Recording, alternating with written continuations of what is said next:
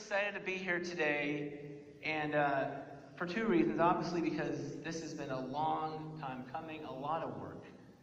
Something I put a lot of work into, others have put a lot of work and prayer into, and I'm excited for that. But I'm more excited because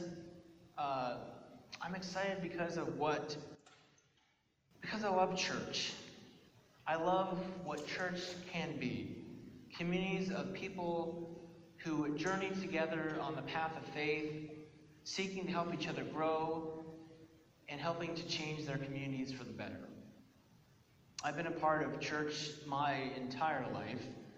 When I was a child, my dad was a pastor, and even after, during my teenage years, my family and I were very involved in church, going, as the cliche goes, perhaps you've heard the cliche, whenever the doors were open, we were there. After high school, I attended Bible college and worked for different churches in different capacities, and even went to seminary, which is like grad school for pastors, to advance my training. So when I say I love church, I say that as someone who has been a part of church his entire life and has invested 8 years of my life of higher ed into church. So I love church, but to be honest, there's also times that I don't particularly like church. And that's because, if I can be frank or real for a moment, one of our values is we try to be real. We try to have the courage to be real. So if I can be real for a moment, since I've been a part of church my entire life, I've also experienced some of the worst things that can happen in church.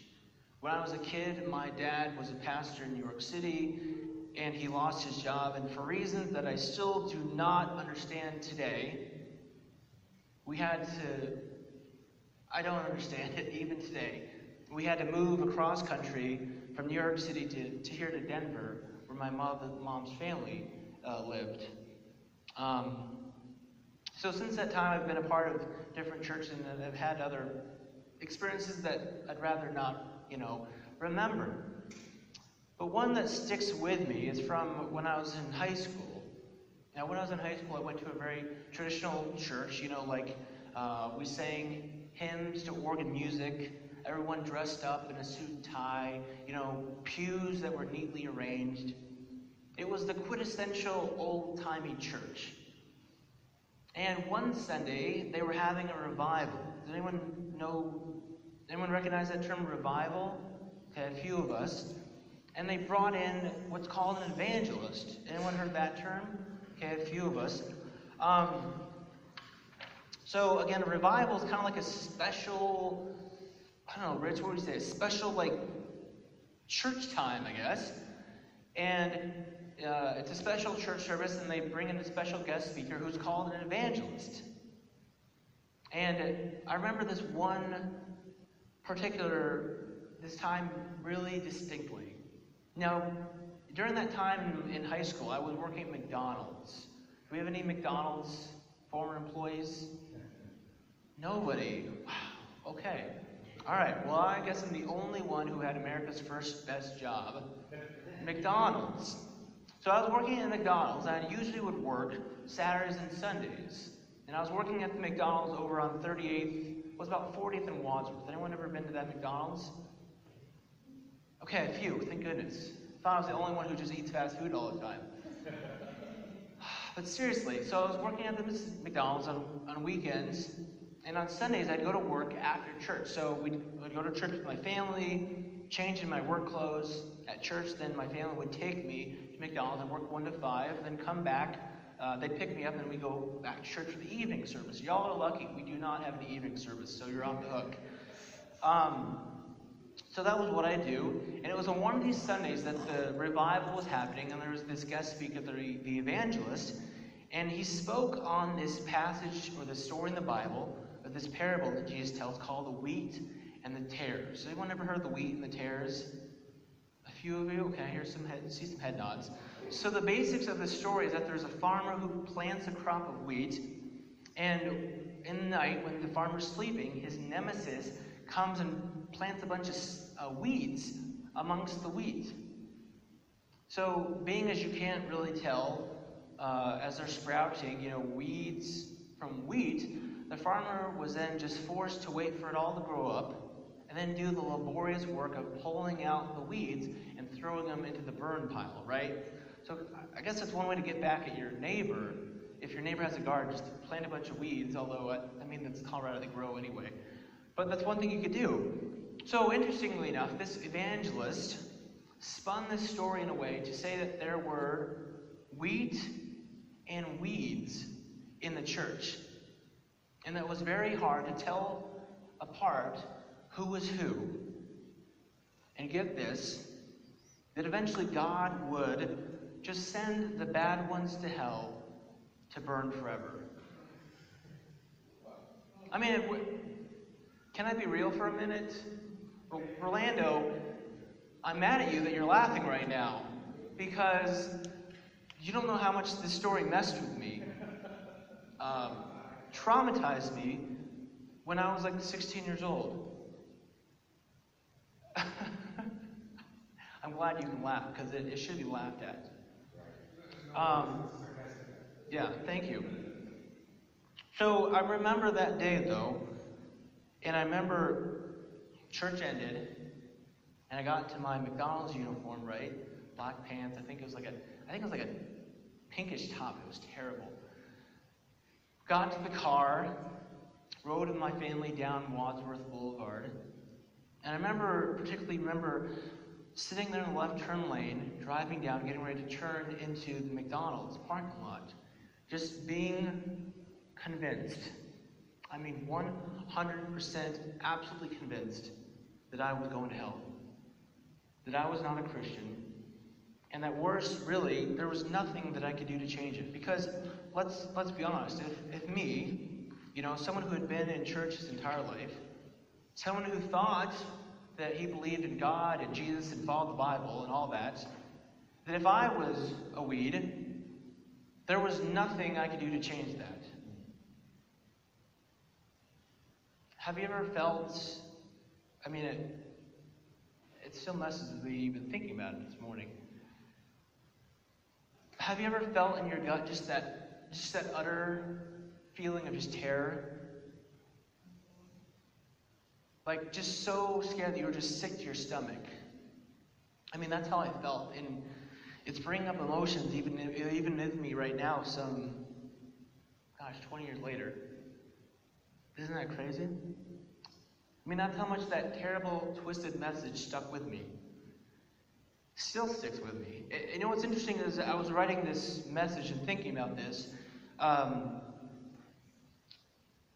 remember just countless times when I was in high school, just laying in my bed at night, just praying to God,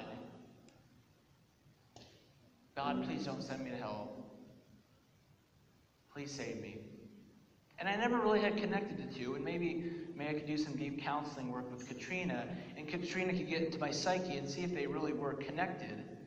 But I sort of wonder, I never had connected the two, and I wonder, maybe that's where it all started, this message. That one message from that one evangelist. Now, do you know what the word evangelist means? Rich, what does the word evangelist mean?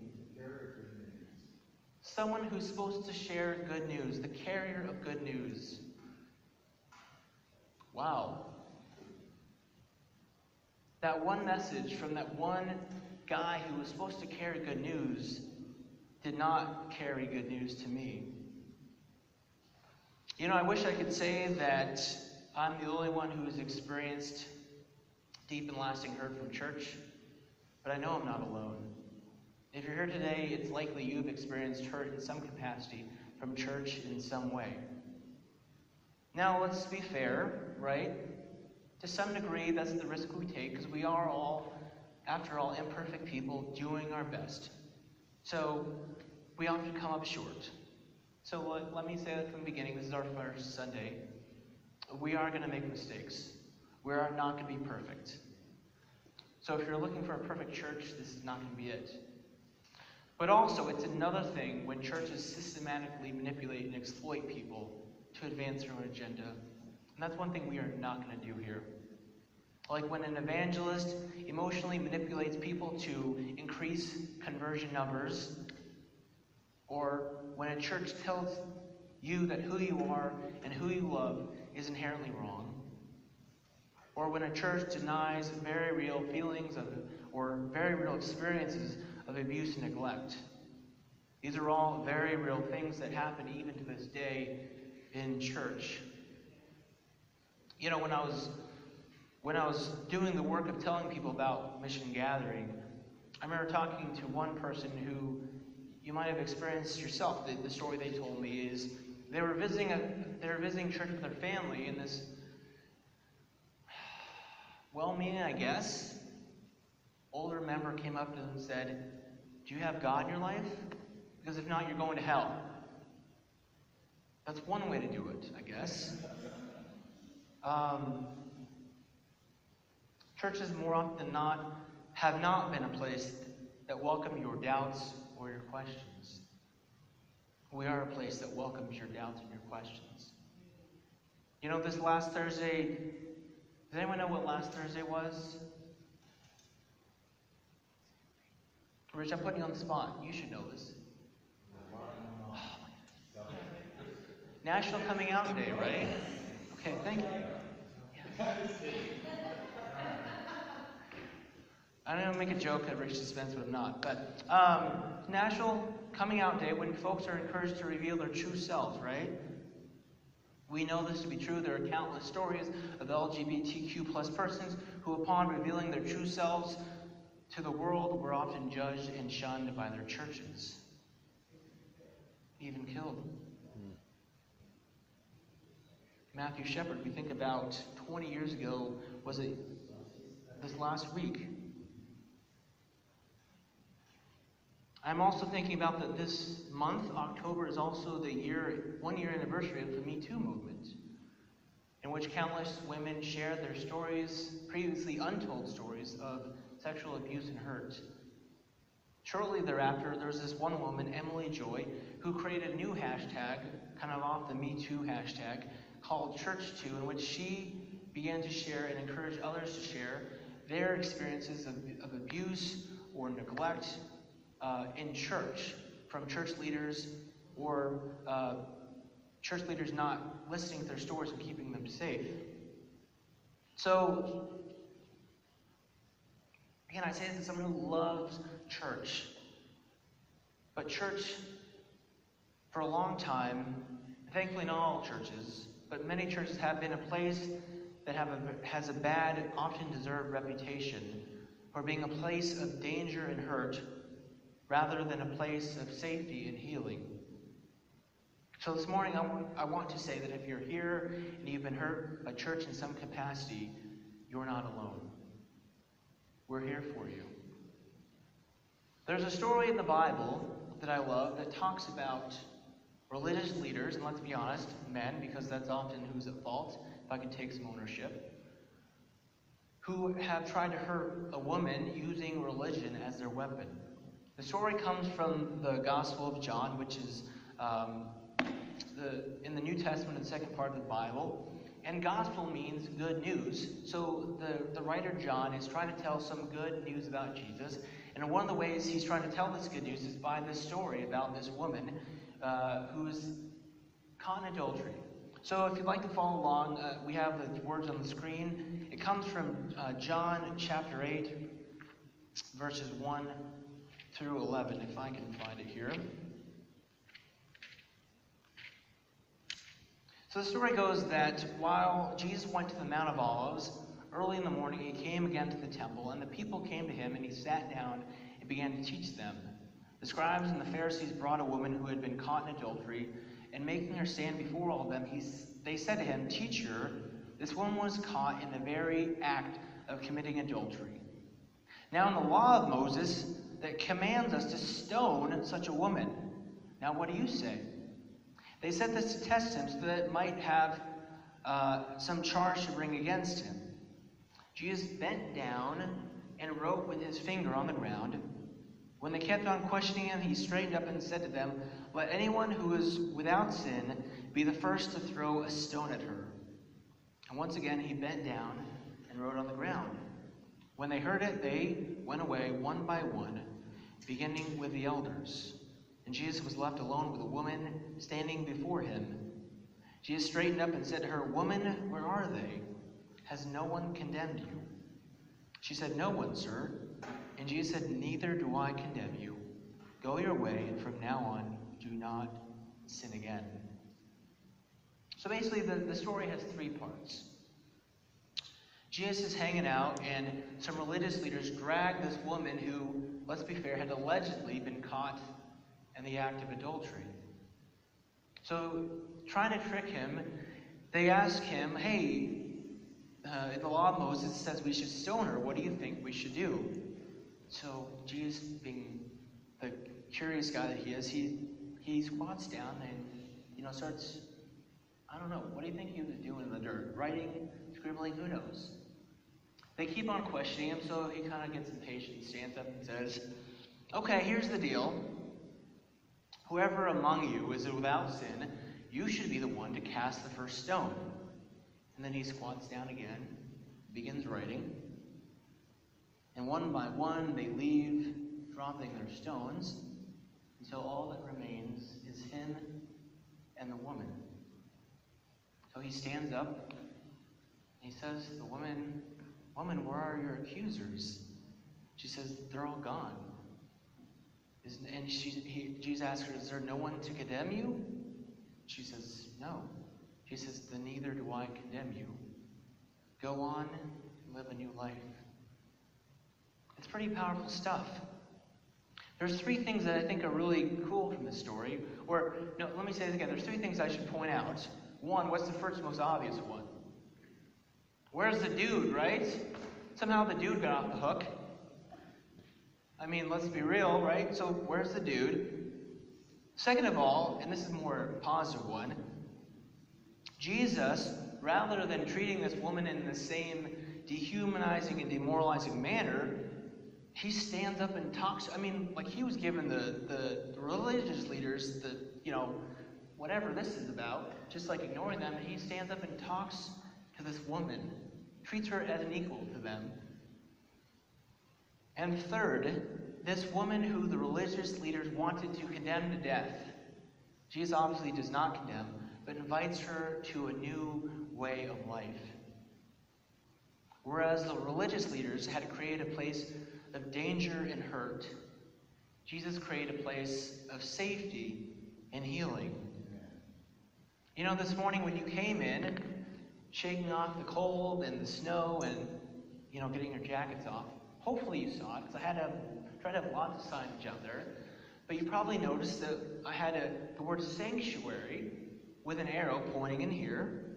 And perhaps you thought, well, that's a weird word. Does anyone know what the word sanctuary means? Paul. Holy place, set apart place. Good. That's not the word I'm looking for. But what else? Safety. Yeah. But Paul's right too. But thank you. So notice we didn't use the word worship center. All fine word. We didn't use the word worship space. We used the word sanctuary because we want you to know, and anyone who comes here, that this is a safe space, a place of healing, a place of growth. So this morning, if you've been hurt by church, we want you to know that you're safe. Let me say that again. This morning, I want you to know that this is a safe place. Like the woman, whatever your past, we are not here to condemn you. We are not here to put you in danger or to hurt you. Rather, we are here to create a place of safety and healing where you can become the person God made you to be. And we want to share that good news with you. So if you're here this morning and you've been judged or ridiculed because of your doubts or uncertainty, I want to say that we welcome you no matter what or where you're at. If you're here this morning and you've been excluded or judged because of who you are and who you love, I want to say that we welcome you and we affirm you. And if you're here this morning and you've been abused or rejected by people you thought you could trust and were supposed to keep you safe, I want to say that we hear you, we support you, and we believe you. This is a safe place. This is a sanctuary. But let's remember, there are more characters in this story. Who are the other characters? The men, right? Trust me, we can take it. Like, we've had it good enough for too long. We can take some of the abuse. I'll speak for my fellow cis-hetero men, right? So, again, if I can be real, it's possible you're here this morning and you've been the one doing the judging or the ridiculing. You've been the one doing the excluding or dismissing. You've been the one carrying the stone. I want to say that I welcome you to drop your stone and start a new way.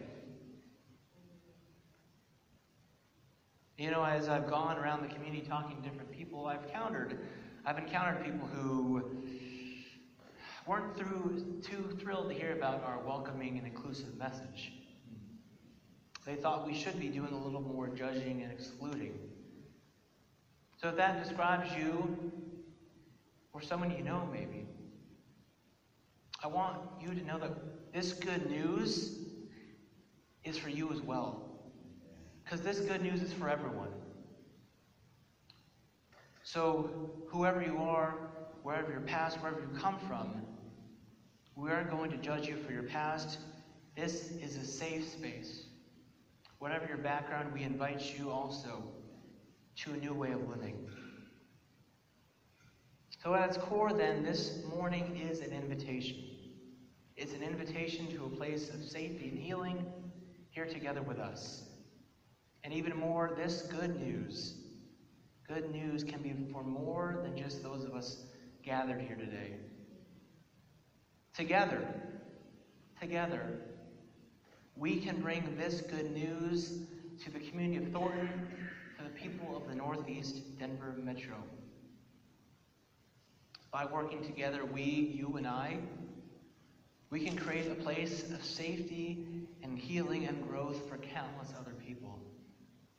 We all know people who have been hurt by the church. We all know people who could use a safe place to grow in. I think we all know people who could use some good news, right? Some good news.